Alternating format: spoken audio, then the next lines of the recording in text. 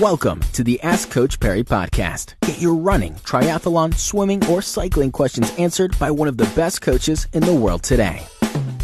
Into another episode of the Ask Coach Perry podcast. I'm Brad Brown. Lindsay Perry with us once again. Lindsay, today's question comes from Gustav Ruiz, and it's an interesting question because it's something we've touched on in a couple of previous podcasts. Gustav says he's been running sub-3 marathons for 4 years now. He runs a 2:47, that's his PB, but hasn't been able to run a silver at Comrades. What is he doing wrong?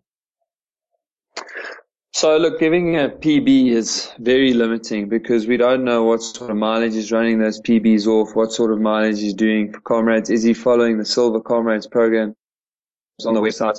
And assuming that he's getting things right in training, that he's not starting the race from doing too much mileage, and that he's not starting the race with an injury, then I can only look at race day strategy, because with a 2:47, he should be running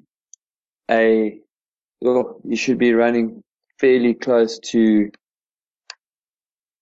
sub 7 hours. In fact, he should easily be running a sub 7 hours. So I just want to do a proper sum here because I just made a bit of a mistake. Yeah, he should be running around about 6:50. So yeah, it's quite possible he's going out too fast. We also spoke earlier in the week, I think it was, or perhaps it was late last week, we spoke about a run-walk strategy. Now, the 2:47 marathoner and a potential 6:50, this is probably not a guy that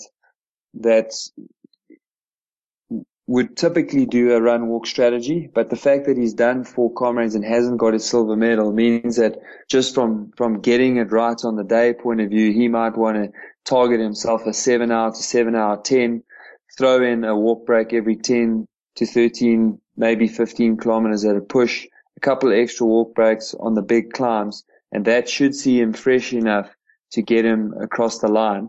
Of course, if he gave us his sort of mileage, perhaps we may see in there that he's just a little bit light on mileage, and that's why he's running out of steam, because he's not, again, setting an appropriate goal. Because when we set a time of 6:50, we've got to take the marathon into account and the amount of training.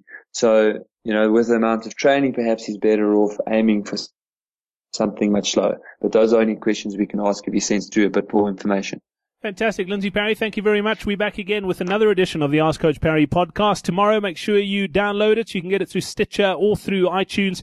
And while you're at it, if you would be so kind, we'd really appreciate a review and a rating. It just helps other people find this podcast as well. So until then, from myself, Brad Brown, and Lindsay Perry, it's cheers. Thank you for listening to the Ask Coach Perry podcast. To get Lindsay to answer your question, go to AskCoachPerry.com or email myquestion@AskCoachPerry.com.